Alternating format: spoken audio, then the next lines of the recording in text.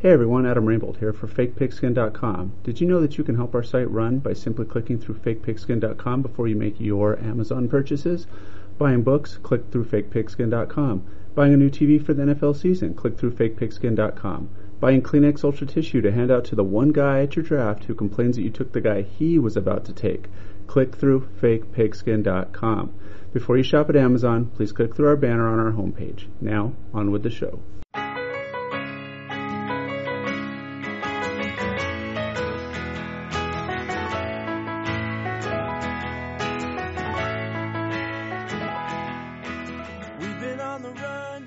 Hey everyone, welcome again to the FakePigskin.com podcast. I'm your host, Adam Rainbolt. I can be found on Twitter at Adam Rainbolt. With me tonight is Asher Curzon. He could be found on Twitter at RealABC, filling in tonight for Regan Yant, who is on vacation in sunny San Diego. How's it going, Asher? Pretty good. I think I'd be better if I was on vacation, but I can't really complain. Yeah, no kidding. Regan's popped up a few times on Twitter this week, so I've been giving him a hard time, telling him he needs to go back to enjoying his time there. Yeah, I saw that. So. Yeah, and he'll definitely like our musical choices this week as well for both our intro and our outro, so that'll be something to look forward to. So for this week, we decided to try something different. We'll do the first half of this podcast with Asher, and the second half scheduled to be John Kerwin, just answering listener questions and follower questions from Twitter. So we put kind of the bat signal out earlier this week and got some good questions, and we'll go ahead and review those now. So without any further ado, Asher, let's get started. Okay. So our first Twitter question is from @DBSportsManiac, and his question is, who would you grab first, Matt Forte or Reggie Bush in a PPR league? It's funny. I read the question. I think Eric at DLF addressed the exact same question in the Monday or the mailbag this week. Nice. If you guys listening want to check out an in-depth article on that particular question, head over to DLF. But I tend to agree with what Eric said. I think for me, I'm a Miami fan. I've seen Bush perform really well the last 2 years. But it's just that risk of injury is so much higher with him than I think Matt Forte. He kind of fought it off the last 2 years, but prior to that, he was hurt multiple times over the first couple of years of his career, and he's going back to turf, which is where he was hurt a lot more frequently in New Orleans instead of the grass in Miami. And I just think with Trestman coming in, Forte's going to be a monster this year. But I don't think you can go wrong. Either one, personally, I'd just take Forte. Yeah, and still a bit of an unknown how Detroit will use Bush in the offense. Everyone expects him to kind of go back to how he was used in New Orleans, but it really remains to be seen until we actually see it in action. Kind of worth noting, average draft position, Matt Forte, 14th running back, Reggie Bush, 19th running back. That's in standard league, so PPR be slightly different, but we're talking about two guys in the general neighborhood, and you could really feel good taking either one of those, just kind of depending on how much you factor in the injury history, like you mentioned. Definitely. Now, our next Twitter question is from Kevin Stolings, who is at 2Real4Mere his question is, should I put up the law firm, BJGE, Ben Jarvis Green Ellis, early or late in an auction PPR keeper draft, since I drafted Gio Bernard in my rookie draft? So a lot to break down here. He's talking PPR, he's talking keeper, and this is an auction league. I'm not sure how many auction leagues you've done, Asher.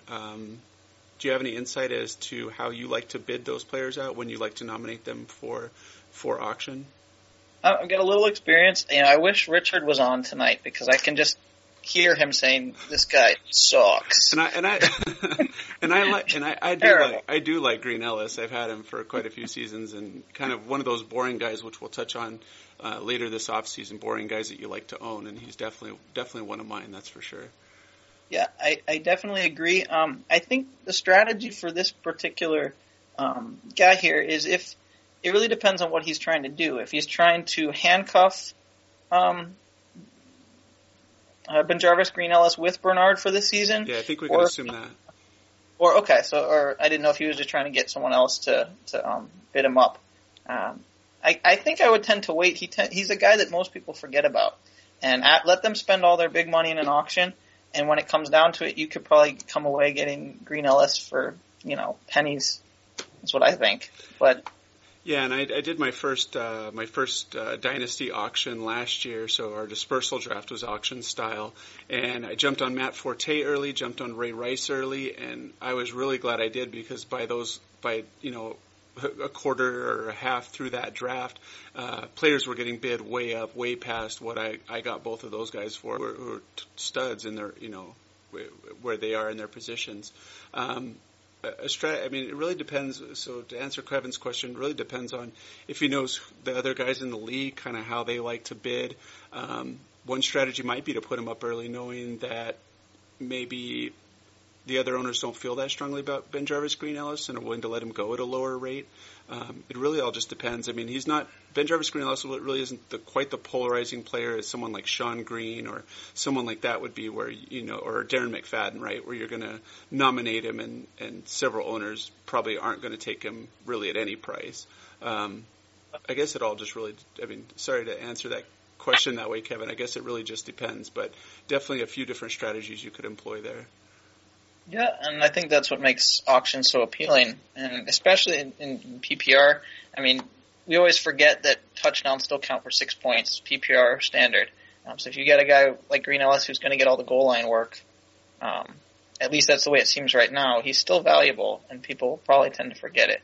Yep, for sure, and worth mentioning, BenJarvus Green-Ellis is the 30th ranked running back in average draft position right now in some of these early mock drafts that are going on.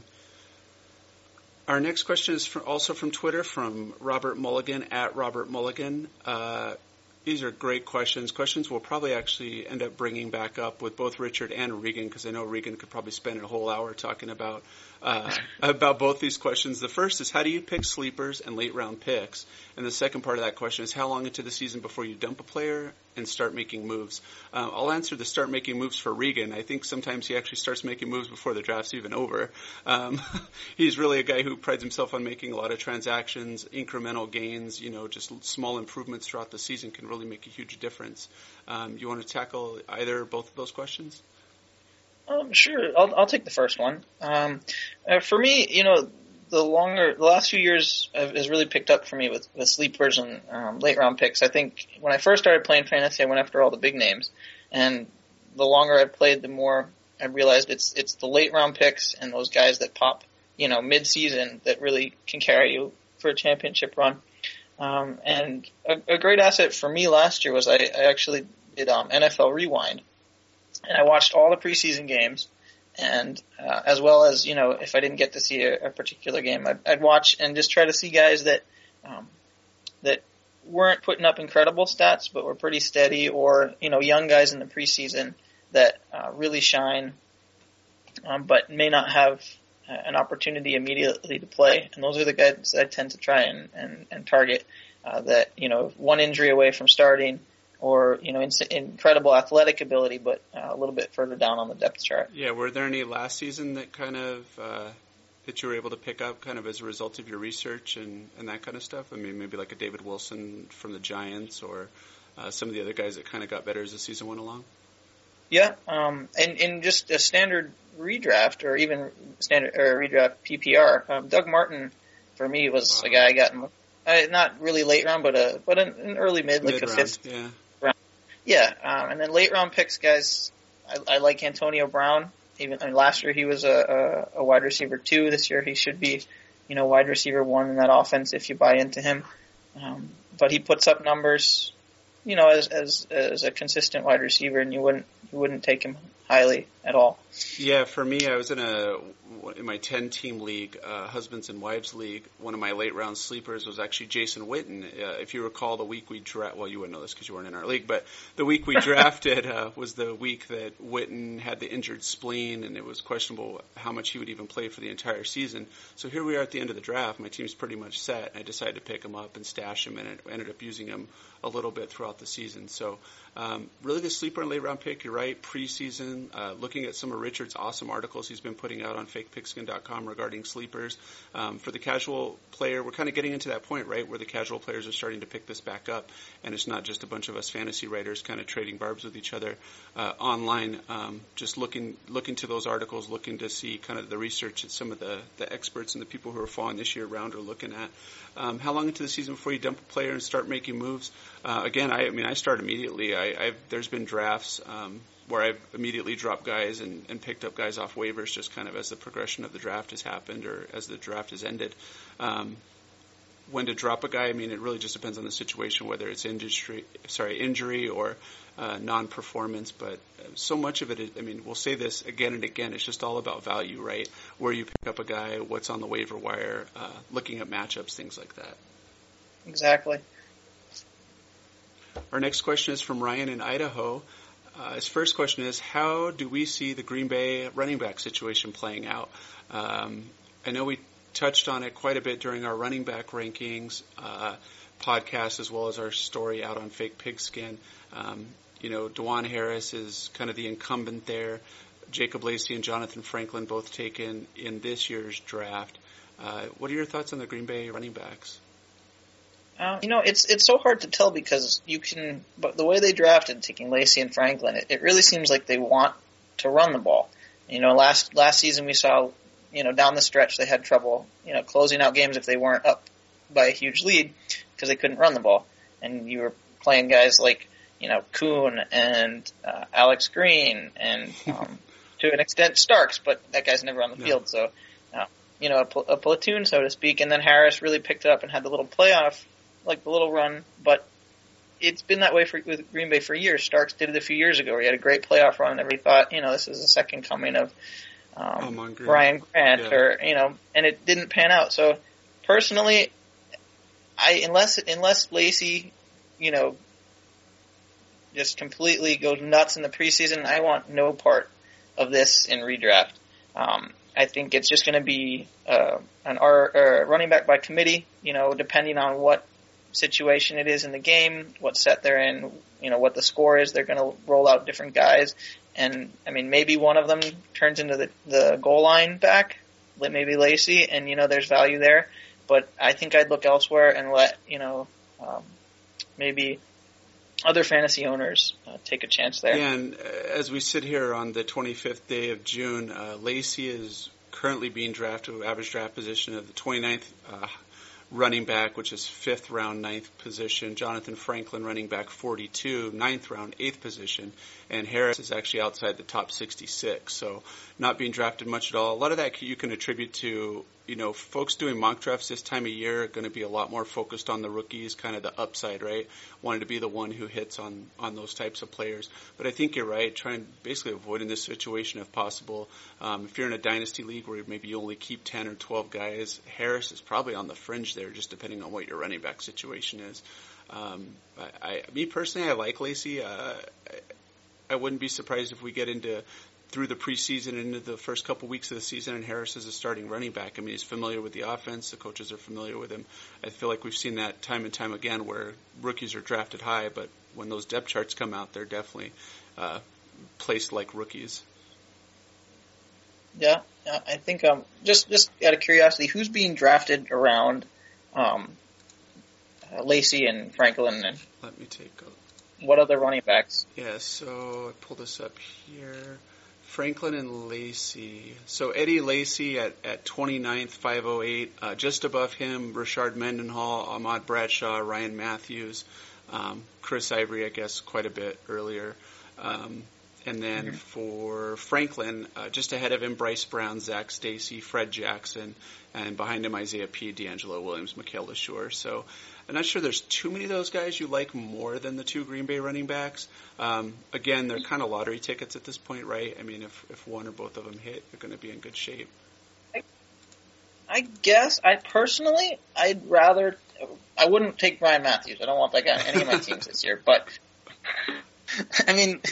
he's, one broken collarbone away from not playing again. But I'd rather have Ahmad Bradshaw. To be honest, depending on how the depth chart shakes out, I'd rather take Bryce Brown. He's explosive. We saw him last year. Chip Kelly's going to be running an up-tempo offense, interchanging backs.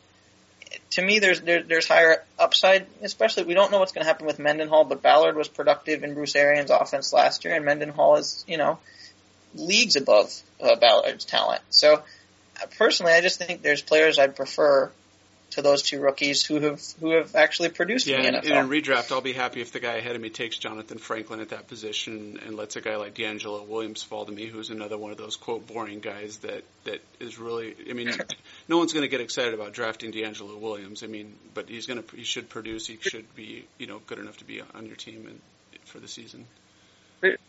Regan will probably get pretty. Regan will have a lot to say about DeAngelo Williams. Regan, we love you, pal. We know you're on a rooftop in San Diego right now listening to this on Thursday night. So tip one back for us working stiffs who are holding it down for you here. All right. So our next question, also from Ryan in Idaho: what will Percy Harvin's impact be on the other Seattle receivers this season? I know we've touched on this a little bit in our wide receiver rankings, as well as a few of our stories, kind of here in the early going. How do you feel about Seattle wide receivers not named Percy Harvin? Well, let's see who we got. Sidney Rice. Golden Tate, Sidney Rice. Who's the other one? Baldwin. Yeah, Doug Baldwin. Did they add anyone else? They drafted a receiver this year, right? I think. Did they get the guy from Kansas State? Let's see. Great pod. So Sidney Rice and Harvin are the starters. Doug Baldwin, Golden Tate, kind of the second string. Brett Swain, which I believe is a street free agent, and Chris Harper. So, I mean, not too much to be excited about there. Sidney Rice was actually decent as a bye week replacement and maybe kind of your third wide receiver in deep leagues. I'm not sure I have a good answer for this question. I think the linchpin to this question is all around Russell Wilson. If he blossoms into, a fantasy stud and he's slinging the ball all over the place, which we're not sure if they're going to, or they're going to stay with the ground and pound with, Lynch, then I see value in those other receivers because Percy Harvin dictates, double coverage. Linebacker, they have to put two guys on him. He's that explosive. He's that dangerous on any given play, whether it's out of the backfield, in the slot, lined up outside, in motion. And I think there's value, especially with a guy with Golden Tate who has substantial athletic ability, he just hasn't been able to put it together. So if Wilson, really takes a step forward, I see some value there. I'm not taking them any time early in any drafts. These are guys, like we talked about, sleepers, late round picks. These are guys I might take, maybe pick off the waiver wire if they're not drafted. Yeah. That's pretty much how I see them. I'd love to say, Zach Miller's got value and that affects him because, he showed some promise in the playoffs in the game against Atlanta for the, and he blew up for a big game, but it's just kind of unpredictable. It really depends on where their offensive scheme goes and how Wilson develops. Yeah, most definitely. And again, it kind of goes back to preseason, right? Looking at the game tape and looking at the stats, looking at targets, things like that, just trying to understand how these guys are going to be used with that change in their offense. Yeah. All right, our next question is from Scott in Phoenix. Kind of short and to the sweet with a couple of these. Wes Welker, you going buy or sell on Wes Welker stock? In my dynasty league, I sold him only because I have Demaryius Thomas, and I didn't want to log him at receiver. But I think he's going to be either a little bit better or just pretty much a push for last year. I know people are wondering how he's going to get all those receptions with Decker and Demaryius Thomas and the running backs and the tight ends, and how Peyton's going to keep all of them happy. But I really think Peyton would just try to stick it to Brady and get him over 100 yards, 100 receptions usually. Just Peyton's that competitive, and I could easily see him force feeding Welker. Kind of the way like Breeze, they had Breeze just throw and throw and throw in that season where he broke Dan Marino's passing yard record. Yeah, I could easily see him just, going to Welker time after time. So I think there's definitely value there, more so in PPR than standard, but I don't see him declining. Would you get back for Welker? I traded Welker for, in my Dynasty League, Mike Wallace and the 1.6, but I also had to send Vic Ballard and Denario Alexander. I ended up taking Patterson at the 1.6. That's a pretty significant trade, but that seems pretty balanced, especially with you getting Wallace back and plus that high draft pick, which you used on the rookie wide receiver there. Yeah, I was pretty happy with it at the time I wrote the Ballard article, so I was high on Ballard. In hindsight, it looks better with for me, with the Bradshaw signing. So, but only time will tell. Yeah, most definitely. Let's go ahead and skip down a few. We'll save some of these questions for John. With the depth of high-ranking running backs, if you have the number 8 pick in a, let's assume, 10 or 12 team league, do you take a quarterback? If you read the article we posted today on Phillip Rivers, you know my answer. I've been reading the late-round quarterback by J.J. Zachariason, and there's absolutely no way I'm taking a QB that high, unless it's a 2 QB league. Would be the only time I would consider it. I think you've got to take your running backs and your wide receivers early, and there's just so much value with QB, especially this year with guys like Kaepernick and Wilson, and RG3 and Luck coming into their second years. That I think you can get a great quarterback in a 10 or 12 Absolutely. league. Even guys like Romo or to a lesser extent Josh Freeman. I mean, there really is just so much value there at quarterback in those later rounds. If you look at kind of who's available at the 8th pick, you're looking at LaShawn McCoy, Calvin Johnson. I'd rather have Alfred Morris, Trent Richardson, Steven Jackson, all those guys in that range before I even think quarterback, because where you're really going to pay for it is on the back end, right? Because now you're looking at Mendenhall as your number one running back, or some of the guys you mentioned earlier when talking about those Green Bay running backs. You're absolutely right, and kind of what the book you're reading is telling you is and kind of the mantra of some of the other fantasy pundits for this offseason really is loading up on running back and the super elite wide receivers at those positions and not quarterback. Yeah, and it's funny because up until maybe the last year or two, the mantra has always been running back. Get two or three stud running backs in your first 3 to 4 picks. And then it just flip-flopped like the last 2 years with the lockout and teams throwing for insane yards. Quarterbacks became much more valuable, but if you really look at it, it's such a deep position and they touch the ball so much that even a guy like Carson Palmer, who was on Oakland last year, was, throwing plenty in a game in garbage time to make up, points on your fantasy team that and he was probably a very late round pick, if not, waiver wire fodder in a 12-team league. Yeah, most easily. definitely. Okay, well, yeah, we'll do one more question. I'll save the rest of these for John and for us to talk about at a later date. This question was actually from my wife, who played fantasy football for the first time last year, and I'm working on an article now talking about why you should play fantasy football with your significant other. So we were in a 10-team league, which was 5 husbands and 5 wives, kind of split up. It was a lot of first-time players. In fact, I want to say me and one other guy were the only ones who had ever played before, so that was pretty awesome, kind of bringing them along and everyone enjoying the season. So my wife's team, she was in a 10-team league. Quarterback passing touchdowns were 6 points, and she got stuck with Carson Palmer and Christian Ponder at quarterback. So her question for us is, why shouldn't she take a quarterback in round 1 this year? We kind of alluded to it, but we can talk about it a little bit more. She ultimately ended up going with, I think she picked 10th. She took Calvin Johnson 10, Marshawn Lynch 11, and then Brandon Marshall in the 3rd round. So she was very good at wide receiver and very solid at running back as well with some of the other folks she picked up. But I think throughout the season she just kind of felt like she never had one of those top-flight quarterbacks. And kind of worth noting, too, she was, like we talk about, the classic victim. No matter who she played, that was the other team's high-scoring week. So really she was kind of just a victim of circumstance, and after kind of looking at her team and her stats and showing her, quarterback really wasn't the reason why you lost those games. It was just really just scheduling and really just the fantasy gods, right? Yeah, that's the way it sounds to me. Funny, strangely enough, my wife was the same situation in our league, team league last year. She went Calvin Johnson with her first pick. She picked first overall, but the same thing. She went up. I think she only won one game all year. But she played, elite. Everybody was putting up tons of points every week against her. She could never catch a break. But for your wife's situation, I mean, it's such a deep position. I wouldn't take a quarterback in the first round.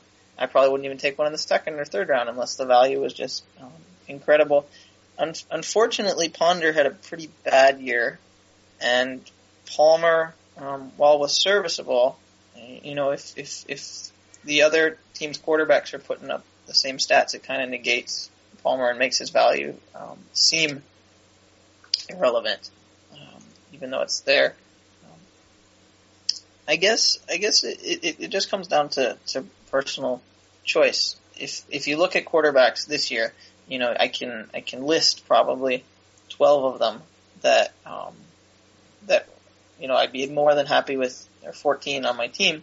Whereas with running backs, wide receivers, and even to an extent tight end, you really can't. That cliff is very, very, very steep, like you alluded to earlier. You're looking at your first running back being Mendenhall, or maybe even Ahmad Bradshaw, and you really can't count on them, game in and game out. Yeah, especially not at this point. And really, you want that first round pick to be. I mean, they should be the cornerstone of your team for the season. That really should be the guy that you don't trade, the guy that plays every game. And that's really what sinks a season, is when you start taking those risks or kind of misvaluing those players that high. Yeah, I mean, 2 years ago, some of the mainstream fantasy sites were really pushing Michael Vick as the first overall pick. Yeah, most definitely. Yeah, Matthew Berry's big article. Yeah. Which wasn't bad. I mean, it was definitely a strategy, but for the. Yeah, but you sunk your team that year if you picked Vick. You didn't. You would probably be struggling, to make the playoffs, because that it just drops off for talent for the other skill positions. And like you said, you really want that first pick to be the cornerstone that you build your team around. Yep, sounds good. Awesome. Well, thanks, Asher. It's really been a pleasure. As always, you can find Asher on Twitter at RealABC. And some of his writings, he mentioned his Phillip Rivers article that was published this past Monday. Go out to fakepigskin.com and take a look. Asher, awesome work, man. I really enjoyed it. All right, thanks, Adam. Talk soon. And we'll be right back with John Kerwin.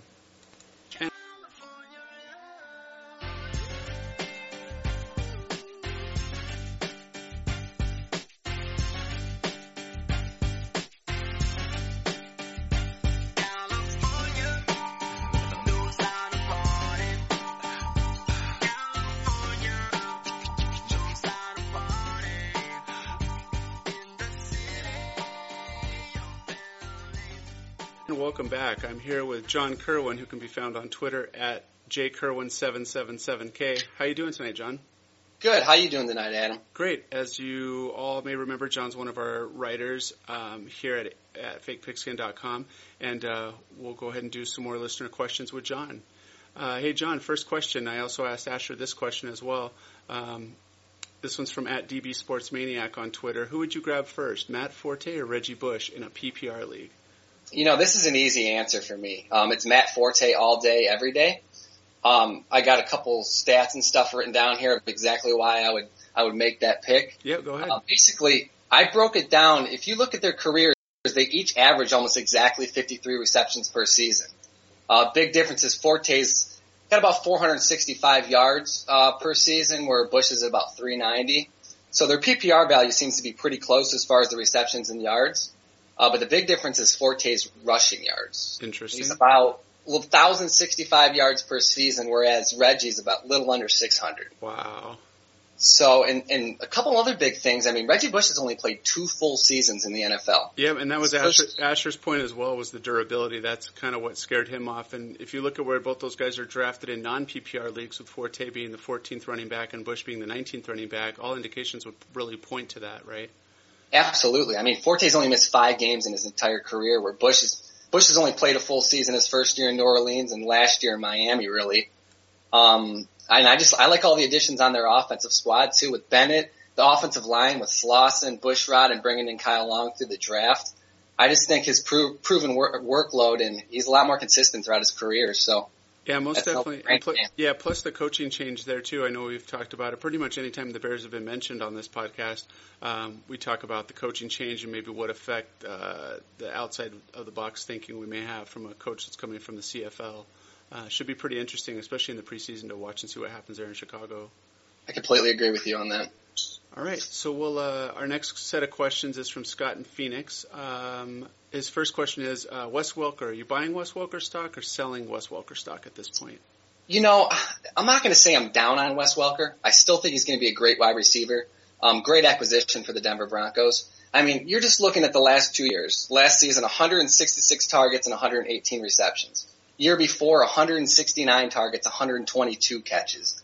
I mean, he was Tom Brady's favorite security blanket there in New England. I don't see him getting that type of production with Demaryius Thomas and Eric Decker. I mean, that's substantially skilled mouths to feed throughout that offense. And I just don't think he's going to maintain the type of statistics that he did in New England. So if we're going from a basis of what he's done in his past, there's no way he's going to be able – stock's not going up at that point. Yeah, and I think Asher made the point that the best thing that Wes Welker possibly has going for him in Denver is Peyton Manning's desire to really stick it to Tom Brady and the Patriots to really show him what he can do with his ex-wife out there in Denver. You're exactly right. And I tell you what, his 15 drop passes last season don't help him too much. You start dropping Peyton Manning's passes, he's going to start looking to his other studs. I'll tell you that Most much. Definitely. It seems like they have plenty, like you say, plenty of mouths to feed there in Denver. Absolutely. Scott's next question has to do with Carson Palmer. How do you see him fitting in with the Cardinals? Will he be another USC bust a la Matt Leinart, although Carson Palmer is much later in his career, or do you see him being productive for our hometown Cardinals here? You know what? I mean, from a fantasy perspective, I don't know how productive he's possibly going to be on that end of the half, but I really think he's going to be a decent quarterback there. He had a lot of garbage time last season, but he was a little under 4,000 yards, had 26 touchdowns. He did throw 20 picks. But I think with Bruce Arians, he's very offensive-oriented coaching style.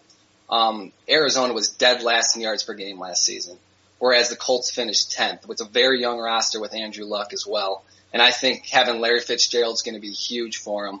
And Regan's boy, Rob Hausler, that doesn't hurt either. Yep. So I think the only question mark is going to be the running game with that offense. But I think Carson Palmer's going to be a steady, consistent quarterback for the Cardinals next season. Yeah, most definitely. And if Regan were here, again, he's still vacationing in San Diego, so we have to give him a hard time.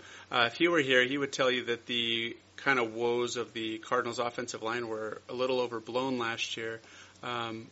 Kind of had some continuity there towards the end of the season, and everyone likes to point to offensive line as being the problem, but at this point we really don't have any reason to believe that they won't be able to protect Carson Palmer this coming season. And then again, it does point back to the running game, right? What are you going to get from Mendenhall? What are you going to get from Ryan Williams here entering, I believe, his third season with two season-ending injuries? Those are the real question marks for the Cardinals going into the season. Exactly. And also how much room is left on that Rob Hausler bandwagon that Regan's driving here down one of our interstates. Yeah, he's definitely coaching that one. So yeah, most definitely. Another question from Scott: with the depth of high-ranking running backs, if you have the number 8 pick, do you take a quarterback? I'll give you my answer real quick, John. I said no. I said with the 8th pick, you're still looking at guys like Shady McCoy, Calvin Johnson, Alfred Morris, Trent Richardson, Steven Jackson, all in that around that 8 spot. Average draft position as we talk here at the end of June. I'm not taking a quarterback in this position. I'm definitely waiting. You may even wait to the 3rd round and pick up a guy like Tony Romo or some of these other fantasy quarterbacks that are just going to give you good production all season. You know what? I couldn't agree more with that. I'm going to get a little bit more in depth with it. You're looking at I would absolutely not. You're looking at a 92-point standard difference from quarterback 1 to quarterback 12. So from last season. So you're talking a 12-team league, all your starting quarterbacks within 100 points of each other. You're looking from, I'm assuming most people are going to take Aaron Rodgers in the first round if they do take the quarterback. And you're looking at a 3-round difference from him and Matt Ryan. And you break everything down, and you look at T. Rich going towards the end of that first round as well, who finished as the running back 9 last season, right where we'd be talking right about there. Yep. And he finished with about 202 points. If you did that 3-round difference, I'm not saying they're going to wait 3 rounds to take another running back, but if you did just to kind of be equivalent with him, Ryan Matthews would be the guy fitting into that position who only scored 110 points. That's a 92-point difference between those two alone. So, I mean, I think with the small gap in between the first quarterback all the way to the 12th, it's an absolute no-brainer. I mean, even if you go wide receiver, look at Calvin Johnson, who's going towards right about that 8th spot right now at Fantasy Calculator, ADP, who scored 42 more points standard than Julio Jones last season, who's going exactly 1 round behind him at about the 8th pick in the 2nd round. So you're talking basically, I mean, a 42-point difference between one wide receiver to the next, who are pretty much ranked within a couple spots of each other on most people's rankings. I think it would be senseless to take a quarterback that early, especially with a lot of studs still on the board. Yep, and that's good analysis and something we'll talk about as we get closer to, most folks doing their drafts and things like that, is you're really looking for that kind of value over replacement or value over the next guy that's going to be available. And, you joke during a draft when 2 or 3 tight ends are taken in a row and people say, oh, there's a run on tight ends. Well, that does have an effect on you, because then you get to a point where, you are looking at a 20, 30, 50-point differential between the guy who was just selected and the guy that you're trying to wait a few rounds to grab. Becomes very dangerous, and you can't get those points back. You're exactly right. And the point Asher and I were talking about, too, with those first-round picks, you really want those to be cornerstones. You really want those to be your high-scoring guys, your guys that you're really putting a lot of your chips for the season on being successful and being among the top of their position. And taking a quarterback that high is just a bad idea. I mean, definitely, especially when you take the late quarterback around approach. I mean, when you're looking at Matt Stafford a couple years ago, going towards the 7th to 9th round, and him just blowing up and finishing in the top 10. Yep. And then even Matt Ryan last year went pretty late, and he was a stud. He was phenomenal majority of the season. So he helped me win a fantasy championship personally. That's awesome. I would rather bank on getting one of those later. You're going to get a starting quarterback. Now, are you going to be able to get a starting running back in the later rounds? Probably not. Probably not. Are you going to get a wide receiver 1, wide receiver 2 in the later rounds? Possibly, but I mean, it's not guaranteed at that point. No. So yeah, then you're looking at a number 1 like Deshaun Jackson or somebody like that who knows how healthy or all those guys kind of have worth at that point. Yep. Our next question, Colin Kaepernick. Should we expect? So this question again from Scott. Does he look like a top 25 fantasy quarterback, or he says, or will he be Kevin Cobb-esque, as in his Eagles days? And I think what we're looking at there is small sample size. We've talked about this a little bit. Our quarterback rankings, we definitely have Colin Kaepernick very high. I think we have him maybe 7 overall, if I recall correctly. How do you think Colin Kaepernick fares in 2013? Yeah, our rankings are a little skewed at this point because we did make those before Crabtree was injured. So I would probably step him back a little from where I had him at, but I'm still a big fan of him. I mean, you're talking from weeks 10 to 17. He finished ahead of Peyton Manning, Aaron Rodgers, Matt Stafford, and Matty Ice in fantasy points. I think his dual threat capability is astounding, and he only got better as the season progressed. Absolutely thrashed that soft Green Bay defense in the divisional round of the playoffs. That was his true coming out party from a fantasy perspective. Playoff record 181 rushing yards, 2 touchdowns, and he had 2 more through the air, which happened to be to Crabtree, unfortunately. I think the Crabtree loss is going to limit him a little bit, but he's got one of the most talented tight ends in the NFL in Vernon Davis, who I think needs to be consistently relied upon. And I don't expect him to be top 5 like I predicted when we made those rankings just because of the loss of Crabtree, but I still wouldn't doubt putting him in the top 10 for the upcoming season. I think his running ability creates such a high floor, it's tough not to have faith in him. Yep, and I agree. In a 10-team league, he's a definite must-start number 1 quarterback, no question. And Scott's final question, Michael Vick with the Eagles, who will emerge as the Eagles starting quarterback, and what impact does Chip Kelly have on the offensive players in Philly? I think it is going to be Michael Vick up until that injury report comes out after week 1. No, I'm just kidding. But in all seriousness, barring injury, there's no reason why Vick shouldn't still hold the reins to the offense. I'm very intrigued to see what Chip's approach is going to be this year. Everyone's assuming we're going to see that spread style offense similar to his Oregon days, but I think Vick's legitimate option days are behind him. His injury history would leave Chip looking very ignorant, putting him in harm's way every single week. I expect the biggest beneficiaries to be the running backs. I think they're going to be a very run-oriented offense, so I expect a big year from Shady McCoy. And I expect Bryce Brown to get some touches and get a piece of the pie as well in that high-octane offense. I'd even go as far to say I'd be heavier on Djax or Macklin to benefit more from that style of the offense than the quarterback at this point. I think the set-up play calls, they could be running a lot of screens. They're going to want the ball in the hands of their playmakers, so... Yeah, a lot of misdirection and things like that, too, that, like you're saying, could end up with those wide receivers and ending up with one-on-one coverage out in space and things like that. And we know what those guys can do with the ball out in space. Definitely. All right, our next set of questions are from Aaron in Tempe. His first question, will Danny Amendola be the new Wes Welker in New England? I tell you what, at this point, he better be. They don't really have any other options from what we're sitting at to start the season. No kidding. From what it looks like for Gronkowski, it's looking really skeptical he's going to be able to start that season. Whether he misses a game or two or he's put on the PUP list and he misses that first 6, who knows? But you got Hernandez is done and gone. You might as well scratch him off and just forget about him. There aren't many options for that prolific Tom Brady. Tom, terrific. I mean, he's done a lot with a little in the past, but he's got a pretty hollow receiving corp this year. He's going to have to endure that. I look for Amendola to be targeted early and often a lot during pretty much every game of the season as long as he's healthy.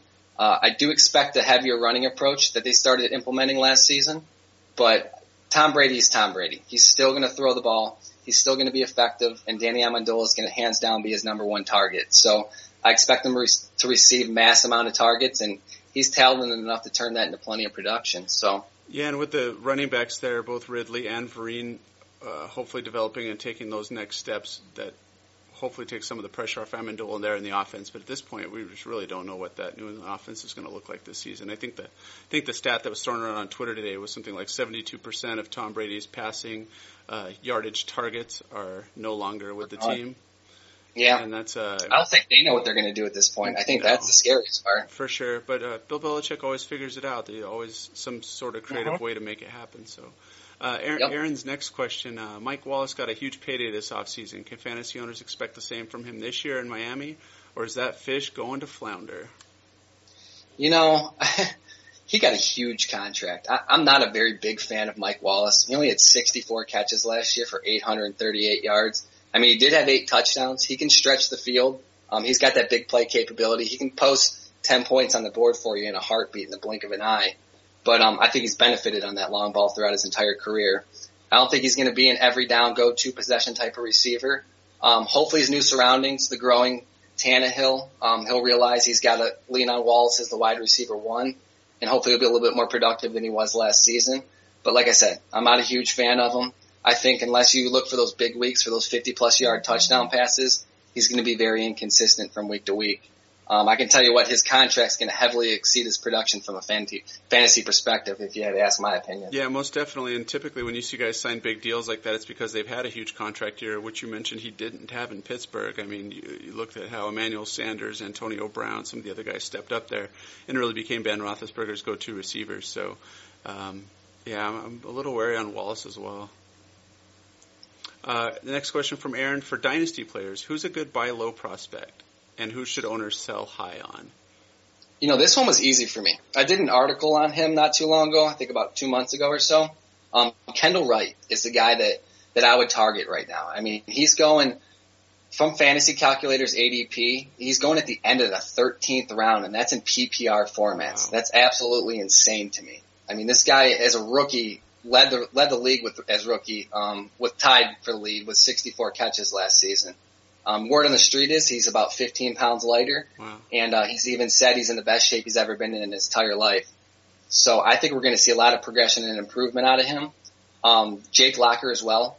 The nicest thing, I mean, even if Jake Locker improves, the best thing about it is Jake Locker's been very inaccurate with throwing the football, which benefits Kendall Wright. Kendall Wright's great at those little slants, throw him short passes, and he can create something out of nothing.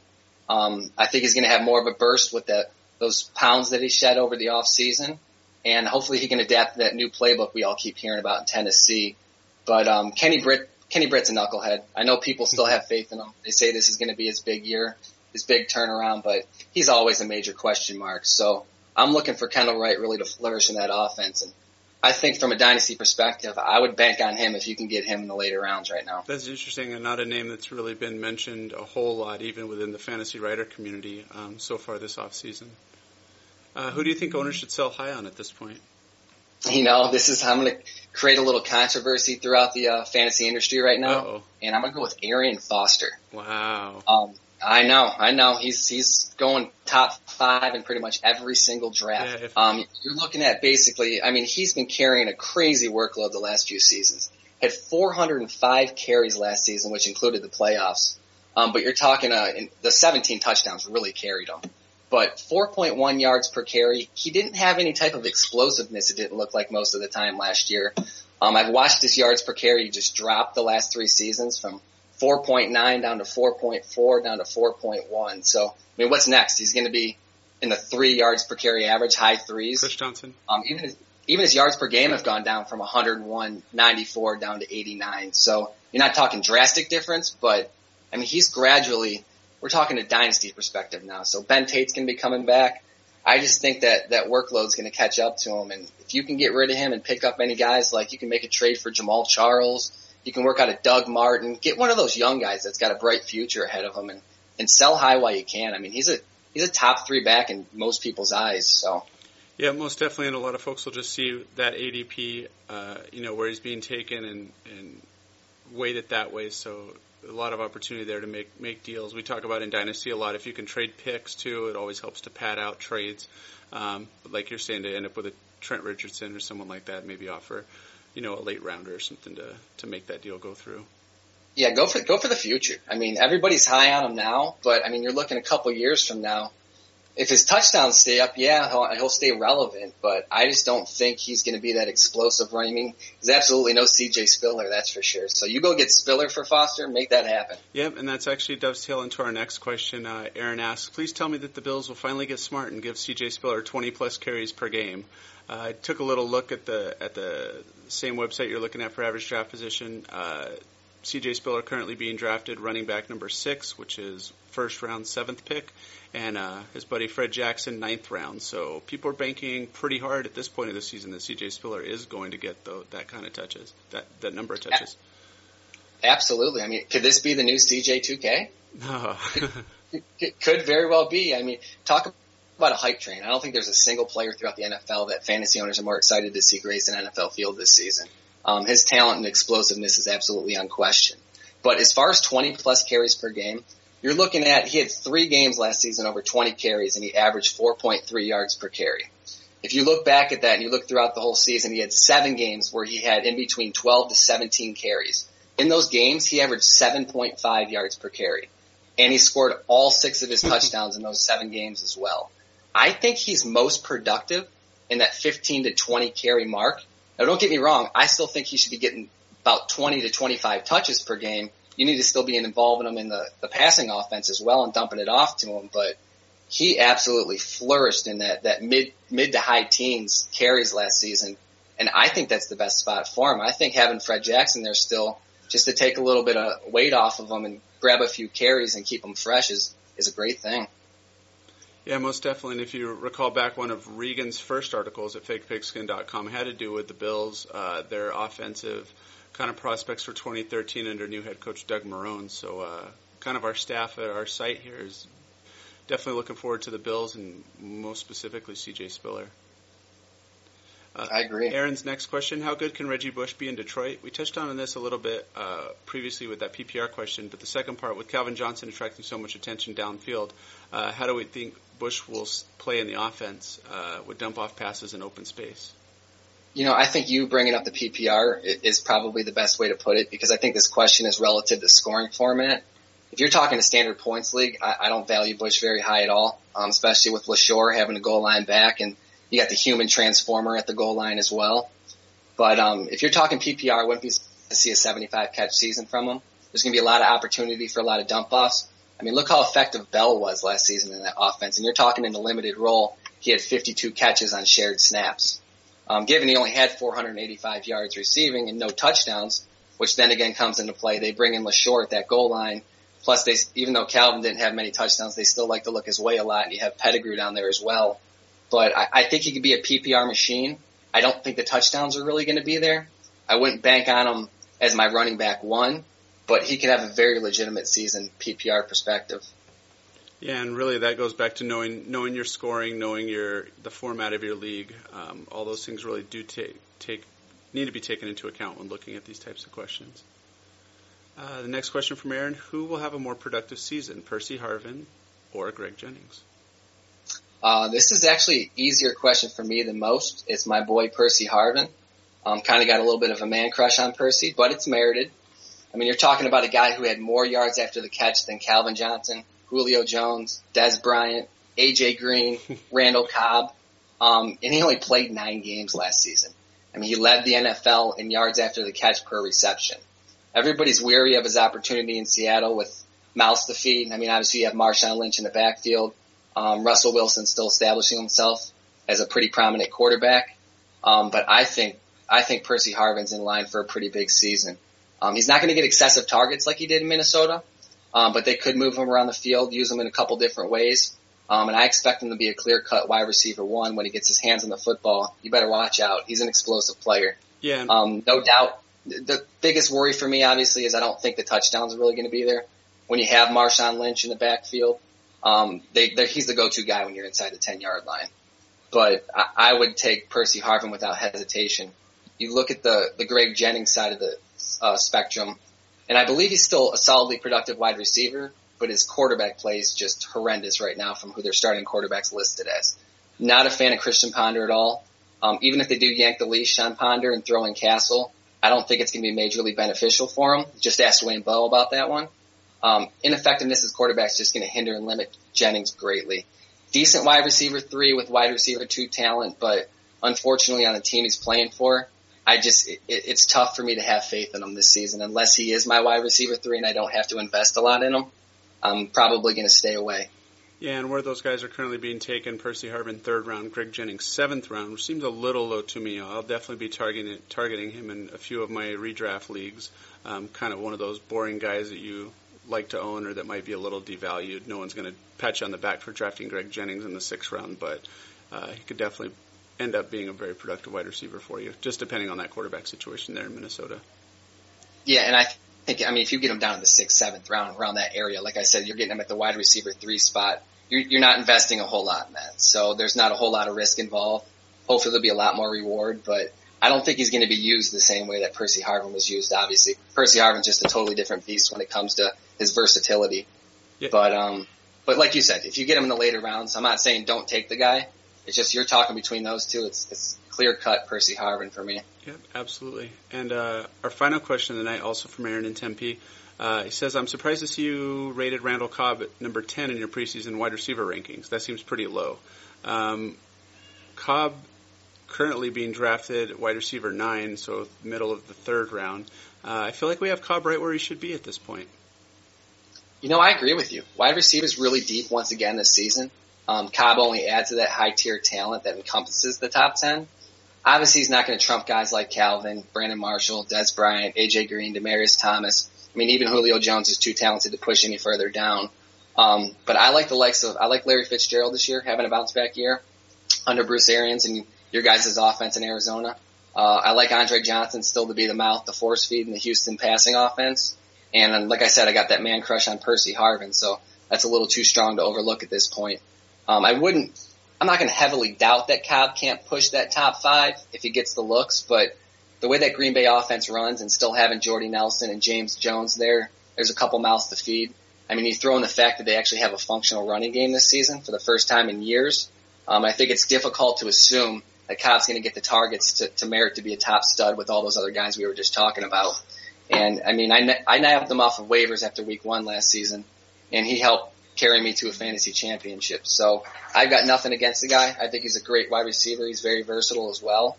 But I think 10's a perfect spot. If we had him in the 15 to 20 range, I think we'd have some explaining to do. Yeah, most definitely. So that's it for listener questions for this week. Anything else you want to add, John? No, you know what? I had a great time on. It seemed like it was a little short, but then again, it was only us two, so we weren't sitting here going back and forth between 3 or 4 people. Yep, and this will be packaged along with our first half from Asher Curzon, who I spoke to prior to this, so we'll have a nice pod. We thank you all for your listener questions. You can always tweet at us at FakePigskin or email us at fakepigskin@gmail.com. John, we'll look forward to your latest articles out on the website. And until next time, this is Adam Rainbolt for Fake Pigskin signing off. Thanks. Shut up.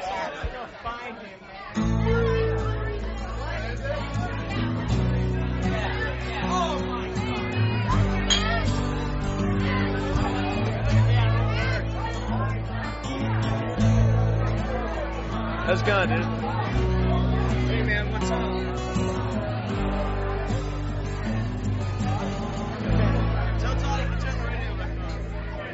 When you grab a hold of me, you tell me that I'll never be set free. But I'm a parasite. Creep and crawl, I step into the night.